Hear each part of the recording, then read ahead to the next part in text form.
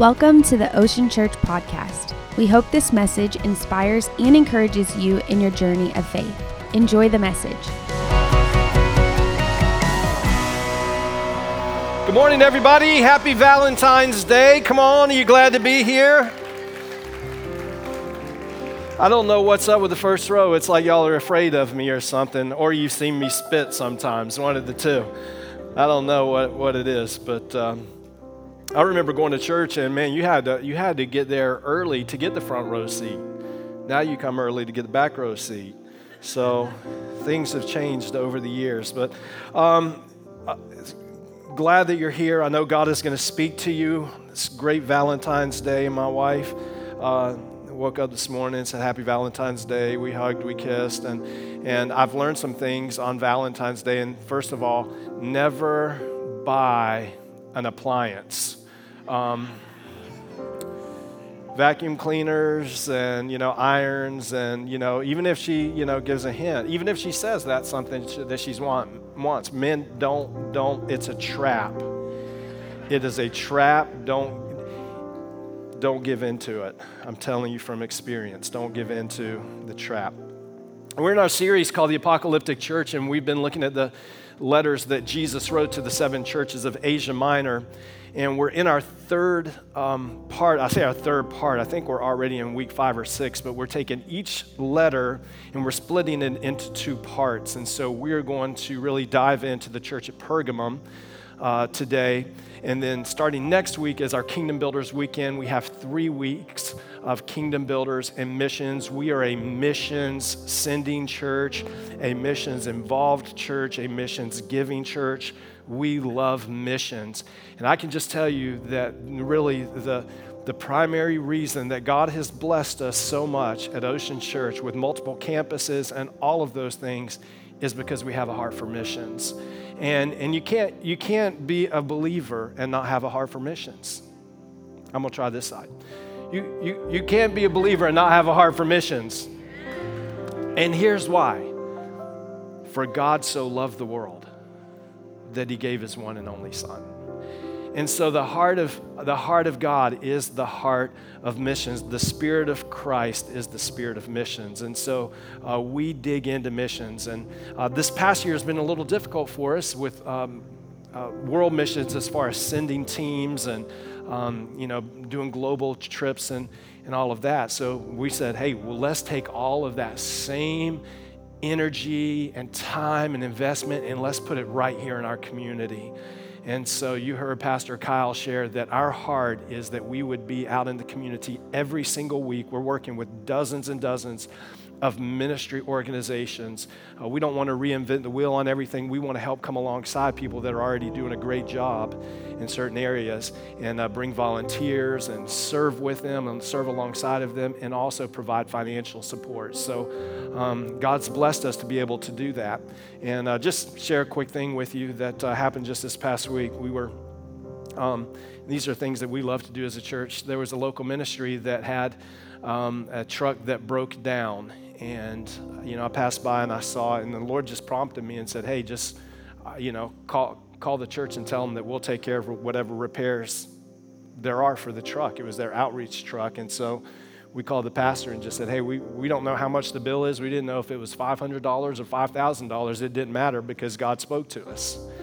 And so we just called and said, we don't know what's wrong, but we saw your truck, and it was getting repaired. So we just want you to know that whatever the repair bill is, let us know. We're going to take care of it. And so that's our heart in our community, and your generosity makes that happen. So I want you to be here for these next few weeks. It's going to be power-packed. We're going to have some fun, exciting guests with us, and we'll have a great time.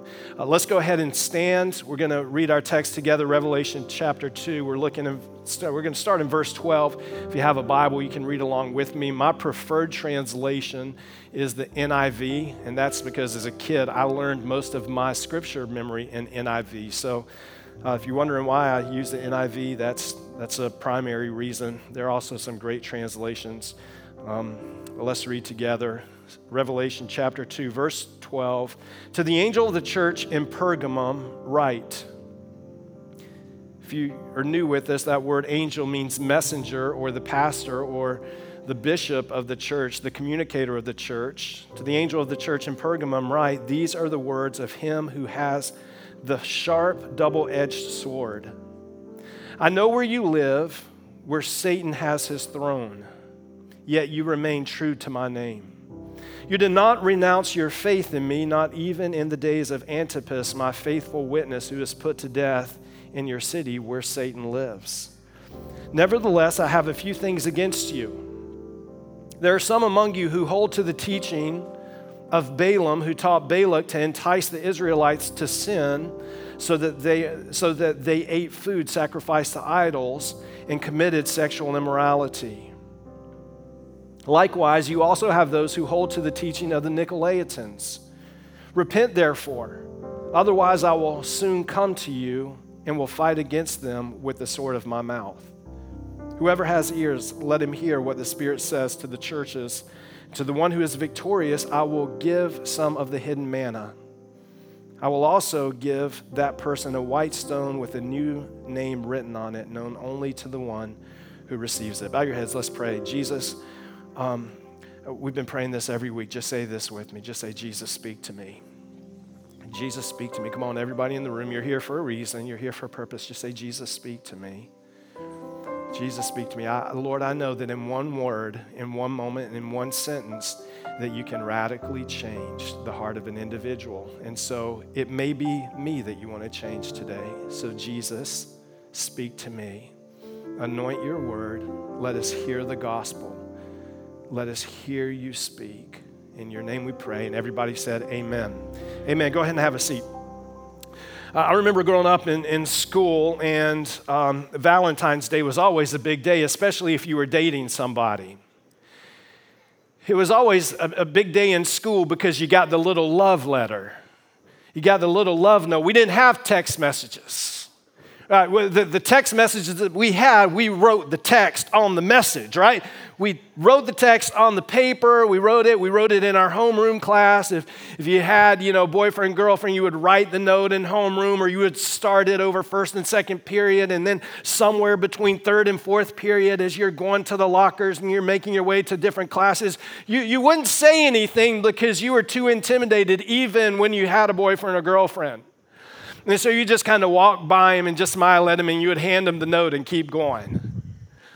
And then remember how you would fold the note up, and there were all these different ways that you could fold up letters and these little notes that you would write to each other, and they would have these little tabs, and then you would open them, and sometimes you would put little glitters in them, and you would open them, and the little glitters would come out. I don't know if you guys did any of that. But they were love letters, and they would always start off kind of sappy. Hey, just want you to know that I'm sitting here daydreaming about you in homeroom class. Just want you to know that I'm thinking about you. Would you be my Valentine? You're the love of my life. Isn't it funny, all the loves of our life, we can't even remember a lot of their names now. You're the love of my life. We would write all these notes, and the introductions were always so important. And even as we're looking at this letter that Jesus wrote, the introductions are so critical. The introductions tell us a lot about what Jesus was wanting and kind of the heart that he had behind each particular letter. And we see it when we started several weeks ago to the church of Ephesus. Jesus said in the very opening, he said this. This is how he addressed it. He says, to the church of Ephesus, to the angel of the church of Ephesus, write. He said, these are the words of him who holds the 7 stars and walks among the 7 golden lampstands. And he was talking about the 7 churches that he was getting ready to speak to. I mean, what a beautiful introduction, man. I'm right there, and I'm holding them in the palm of my hand. And then we get last week to the church of Smyrna, and we see with the church of Smyrna, Jesus said, to the angel of the church of Smyrna, write, I am the first and the last. I was dead, but I'm alive again. I mean, the introductions were so important. And then he comes along to the church of Pergamum, and the tone changes. The tone of Jesus, and we're going to see this in these next weeks to come, the tone of Jesus changes a little bit. And Jesus starts out this letter as he writes to the church of Pergamum, and he says this, these are the words of him who has a sharp, double-edged sword. Well, hold on. I like the one that, where you're holding the 7 stars. And Jesus, how about that intro for me? Jesus, I like the intro a whole lot better, to the church of Smyrna. Why not that intro for me? And this was one letter. Revelation is the revelation of Jesus. We think it's about the end times, but Revelation is actually a revelation of Jesus. And it's Jesus, his words, and these letters would have been read in all the churches because it was sent as one letter and then these individual letters within the context of the letter. And so I'm sure that Pergamum was looking like, whoa, wait, this isn't fair. I mean, they get the 7 stars and, Jesus is the first and last. And what do we get? We get the double-edged sword. Think about that, how Jesus starts this letter. He says, I'm coming to you. And I'm coming with a deadly weapon in my hand. For a lot of people, this wouldn't be positive. It sounds somewhat threatening or even terrifying. And it's kind of the first terrifying introduction that we have. But Jesus is wanting, he's not trying to hurt or come against strongly or trying to intimidate them. What Jesus is wanting the church of Pergamum to do is make sure that they take things seriously. And can I just stop and tell you that we must take the end times seriously? We must. We can't lose sight of who we are. I really believe in almost 30 years of full-time ministry that this series that I'm doing right now is one of the most important series I've ever done. Because it's time for us to take things seriously. And we must recognize who we are. We've got to know who we are. We've got to know what's happening around us. We've got to know that what we've been called to. And it is a matter, the things that we talk about week in and week out are matters of life and death. Have you ever heard somebody say, we're going to have a come to Jesus meeting? This is Jesus writing a letter, having a come to Jesus meeting with the church of Pergamum. He's getting ready to commend some things that they're doing incredible, but then he's going to bring some correction. But I want to just look at the first couple of verses here. In verse 12, it says, to the angel of the church in Pergamum. Let's talk about Pergamum a little bit. Pergamum was a fascinating city. Pergamum was like glitz, glamour, high-end. It was like entertainment capital. I mean, it would have been kind of a modern equivalent, kind of a city of bright lights. If you could imagine back then, if you kind of had some parallels there, I mean, Pergamum would have been like the Vegas. Pergamum would have been, the same city back then, and, between Ephesus and Smyrna and Thyatira and Sardis and all that, they would have been talking about Pergamum and saying, hey, what happens in Pergamum stays in Pergamum. Because when you went to Pergamum, anything went. You could do anything in Pergamum because it was the center for occult worship. And there were just numerous temples that were dedicated to all these deities and all these gods. And so depending on what you wanted, if you were looking for, to really jump in and you wanted to just find some type of a wisdom, you would go to this particular temple and you would seek whatever deity or whatever God trying to find wisdom. Or if you were looking, to kind of just get lost in your sexual addictions, you would go to this fertility temple and you just get lost and wrapped up in that. Or if you needed this or you needed power, you would go to the temple of Zeus. And so it was really that idea that whatever you needed was in Pergamum. Whatever you wanted to happen was right there. And if you could just imagine what it might have been like for this church to start out. I mean, you have these Jewish people who go to Jerusalem, and they go to Jerusalem for one of the feasts or one of the celebrations, and while they are there, they hear the gospel preached.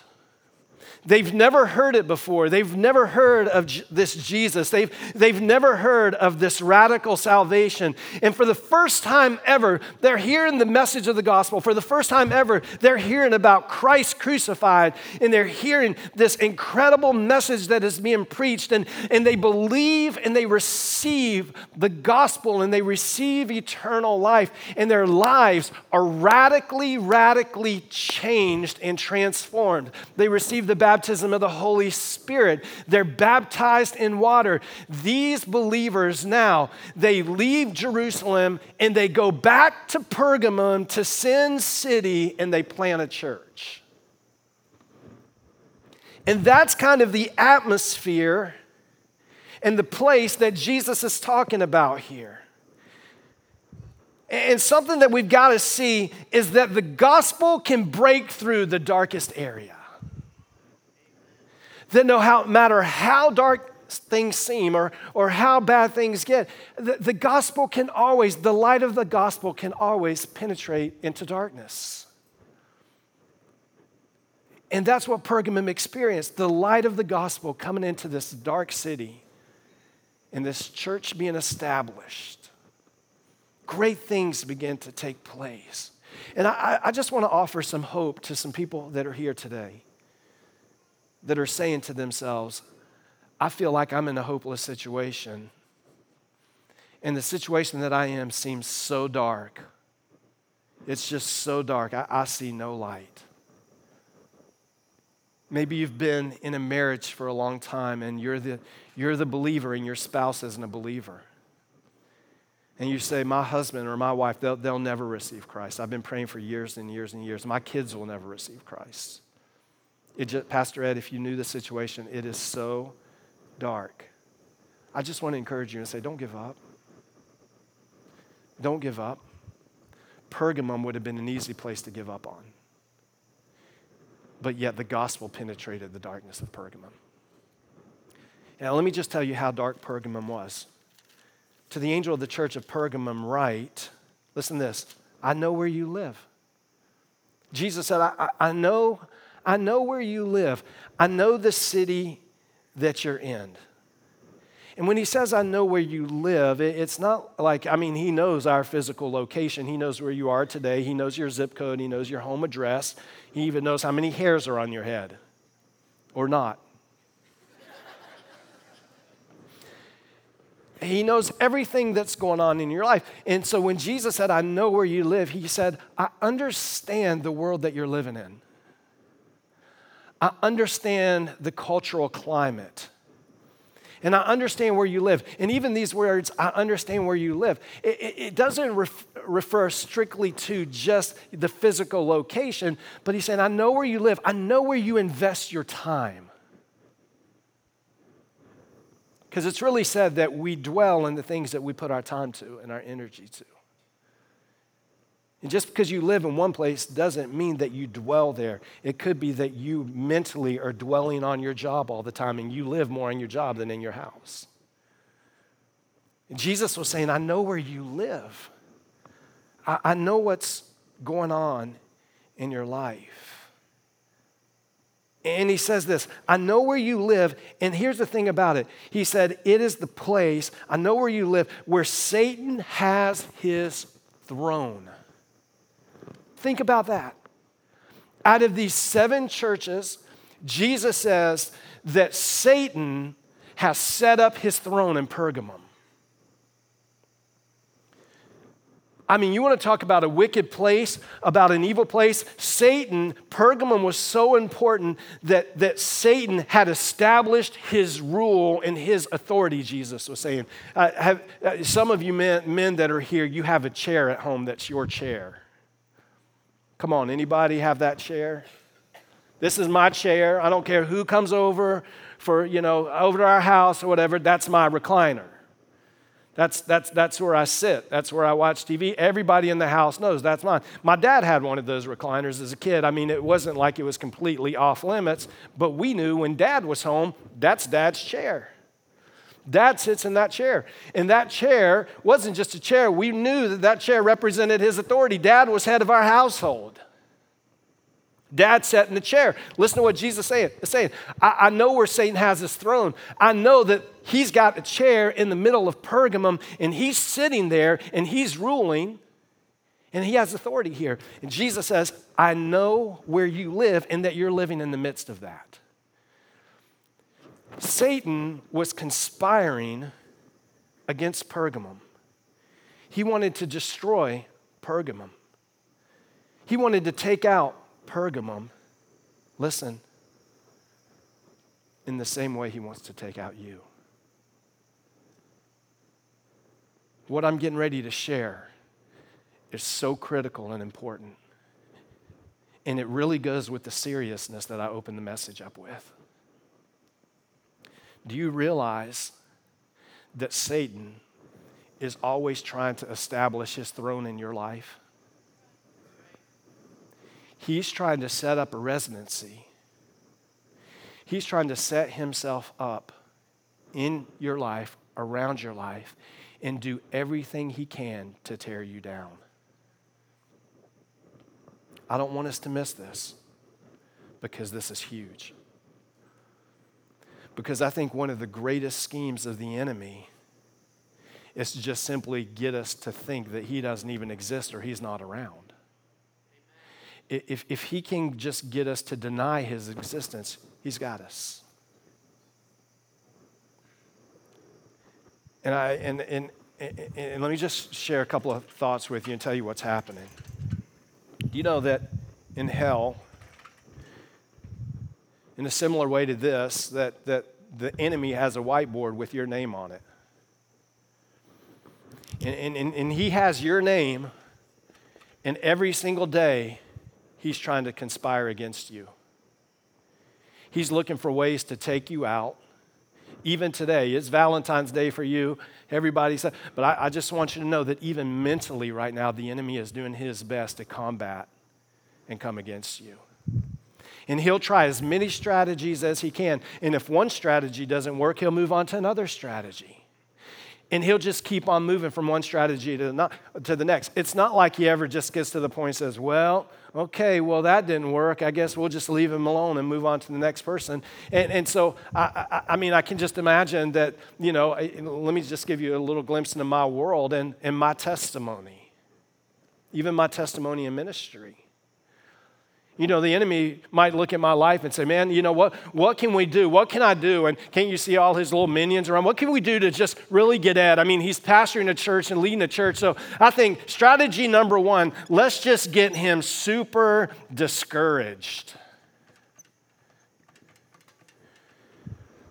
Let's just launch an all-out assault on Ed and get him so discouraged that he'll want to quit altogether. Because we know that if we can get him really discouraged, then that will eventually lead to depression.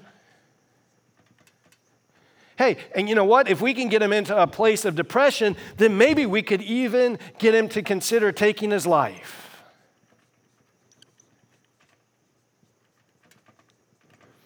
These are real things that have happened to me over the decades.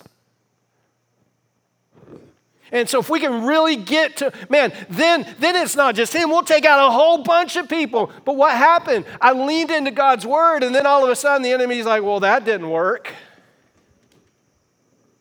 Well, I tried that. That didn't work. He prayed through and got a hold of God on that one. Well, man, that didn't work. Man, he's got more life than he's ever had before. And so it's not like the enemy stops right there. All he does is say, okay, let's make sure that we understand that these are failed strategies.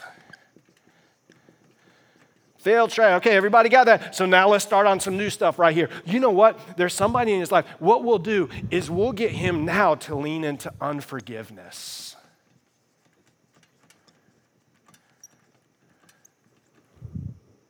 Oh, you know what would be really good? What we could really do is we'll get him really angry. Better yet, with politics.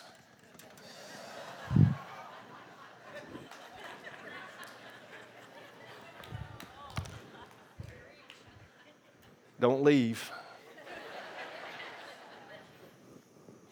Let's get him so wound up. Let's get him so, and I don't know what it is, what the strategy is, but let's get him so discouraged. Let's get him so angry. Let's get him to get addicted. Let's bring addictions into his life. Oh, you know what? Let's bring a little bit of envy. The enemy is always conspiring against you. That's why what we're talking about is so serious. That's why I watch people come. I can't tell you the thousands of people I've watched walk in and out of our building. Thousands. They walk in and they're excited, and discouragement comes along and they break. Depression comes along and they break. Unforgiveness comes along and they break. The enemy is always trying to take you out. So how do we handle that? What do we do when the enemy's right there? I love this. Jesus said, I know where you live and where Satan has his throne. I love these words. Yet you remain true to my name. That's the category I want to be in. I want the enemy to be in hell right now, and I want hell to tremble. I want hell to say, well, okay, that didn't work. I mean, come on, guys. Anybody got anything? We're running out of stuff because he's remaining true to Jesus' name. Somebody come up with something, because we're losing people here. People are getting radically saved in the church. People are getting radically saved in the ministry. We better come up with somebody, because there's a group of people at Ocean Church that are remaining true to his name. Listen, he said, but you remain true to my name. Let me just mess you up a little bit. You know, have you ever heard this term? Oh, you just need to remain, you just need to be true to yourself. Some of you have said that. Some of you have counseled other people, and you're like, you just need to be true to yourself. Just be true to who you are. Just be true to yourself. Well, that sounds really good unless you've got an anger problem. You just be true to yourself. If you're living with unforgiveness, you just be true to yourself. I'm just telling you, being true to myself hasn't got me anywhere in life. If anything, the more true you remain to yourself, the more jacked up you'll be. Listen, Galatians 2:20. Galatians 2:20. Pastor Ed, I don't know if that's scriptural. Well, Galatians 2:20. I have been crucified with Christ.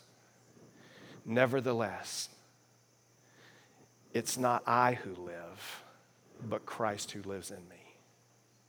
And the life that I now live, I live by faith through the Son of God who died and gave himself for me. It's not me being true to myself, because the truth is, when I got saved and I received Jesus, I became dead to myself and true to him. Jesus said, you've remained true to my name. And so here's just a couple of takeaways I want to give you. First of all, how about if I write it on the board here? Number one, it's on the screen also. Know your enemy.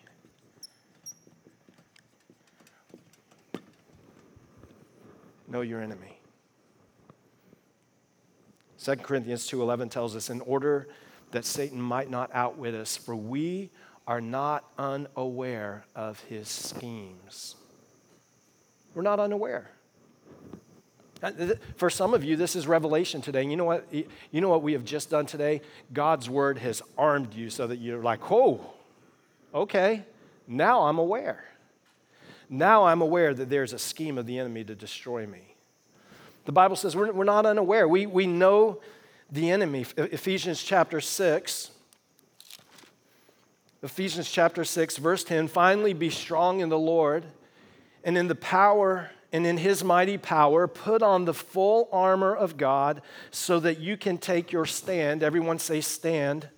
So that you can take your stand against the devil's schemes. For our struggle is not against flesh and blood, but against the rulers, against the authorities, against the powers of this dark world, and against the spiritual forces of darkness in the heavenly realms, the Bible tells us.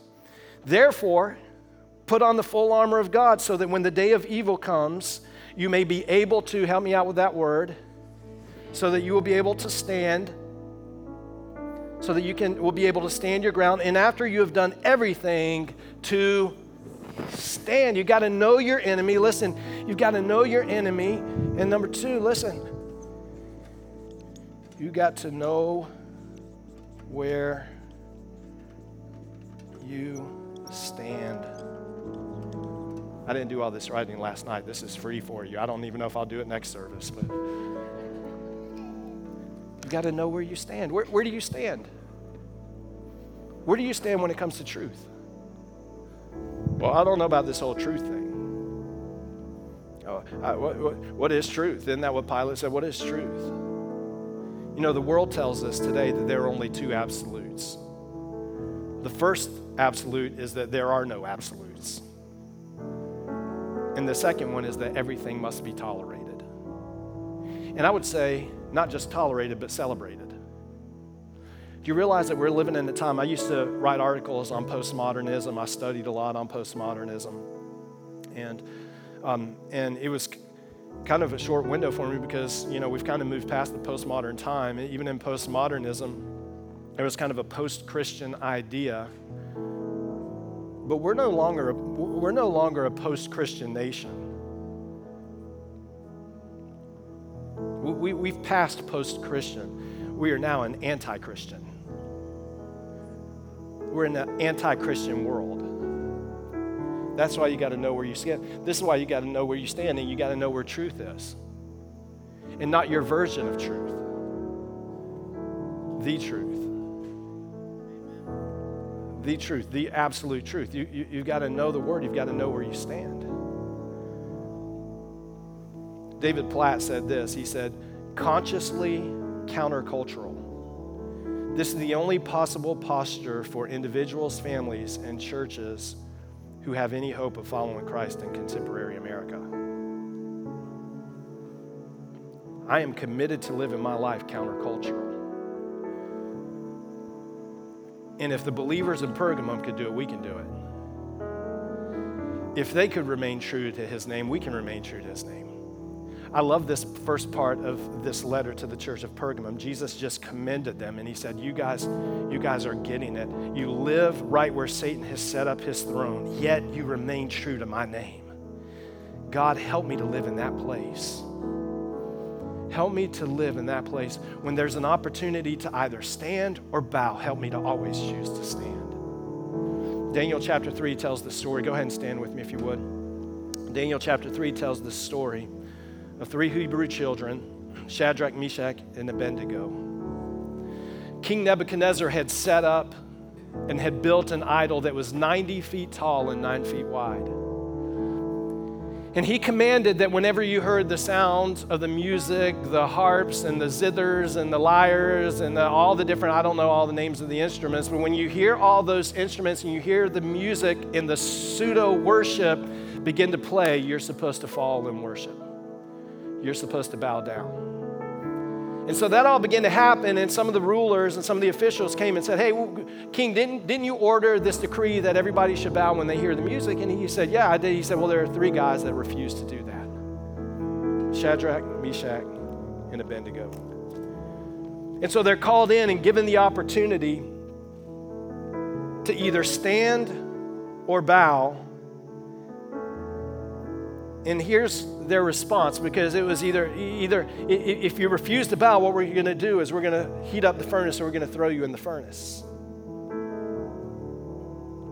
Daniel chapter 3, verse 16, Shadrach, Meshach, and Abednego replied to him, and they said, King Nebuchadnezzar, we do not need to defend ourselves before you in this matter. Let me just stop and tell you that God is your defender. Let me just say it again, God is your defender. Sometimes you feel like, I got to defend, no, God is your defender.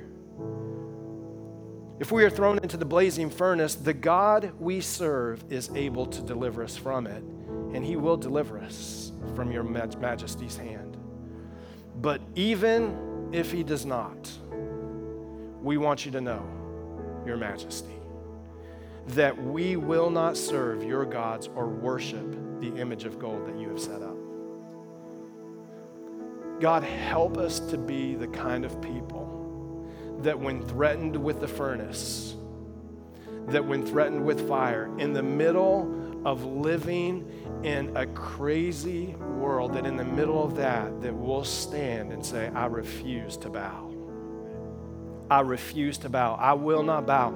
I will stand in the midst of whatever opposition comes. I'm not going to give in. Man, God is raising up believers. The line is being drawn in the sand. I'm just telling you, God is raising up believers that will stand. And not just stand on a Saturday night and a Sunday morning, but will stand.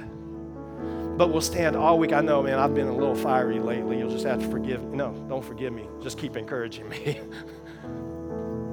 that will stand. And so would you just bow your heads with me right now? Just and maybe even lift your hands and just pray and say, God, I want to stand. I want to be a believer that will stand. I want to be one of those believers that will stand. I want to be somebody that in the midst of fire, that in the midst of the heartache, that I'll stand with you. Jesus, help me. Jesus, help me. Jesus, I pray for your power to fill my life. Today, I'm not being true to myself anymore. That hasn't got me anywhere. I'm going to be true to your name. Yet you remain true to my name. Lord, help me to be true to your name. God, help me. Lord, help me to stand for you. Lord, like the believers of Pergamum, let me stand for you. In the name of Jesus, Lord, thank you. Thank you for the power of the Holy Spirit that's at work in my life. In the name of Jesus, in the name of Jesus, Lord, we make a decision to stand. If you've never made a decision to stand, would you pray with me right now? If you're joining me online, and just pray and say, Jesus, I want to stand with you. I want to stand with you and for you. Jesus, come into my life. I surrender my life. I surrender my heart. I surrender all of me. I give you all of me. Forgive me of all of my sins. I receive eternal life. From this moment forward, I'll stand with you. Thank you for saving me. Thank you for changing me. In your name I pray. Everybody said amen. Amen. Can we just put our hands together for the Lord this morning? Our prayer team is going to be here if you need special prayer. Matter of fact, I'm going to invite our prayer team to come. If you need special prayer, we want to pray with you. And man, I want you to know how much I love you. I'm praying for you, believing God with you.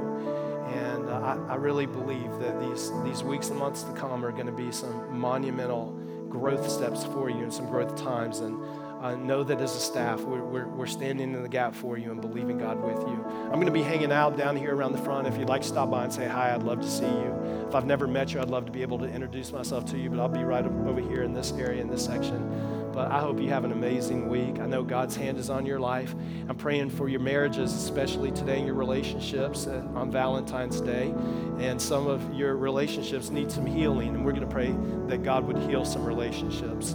And so would you just lift your hands? Let me pray a blessing over you. God, I pray a blessing over these amazing people here.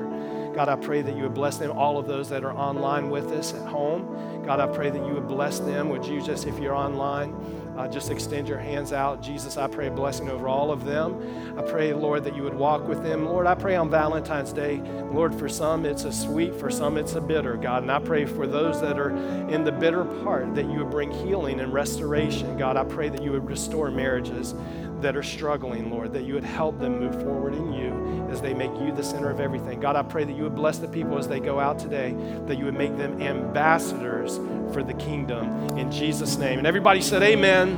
Amen. God bless you guys. Have an amazing week. We hope you were encouraged by the message today. A special thanks to those who give generously to this ministry. It's because of you that this ministry is possible. You can click the link in the description to give now. If you enjoyed the podcast, you can like, subscribe, or share it with someone. Thanks again for listening. Have a great day.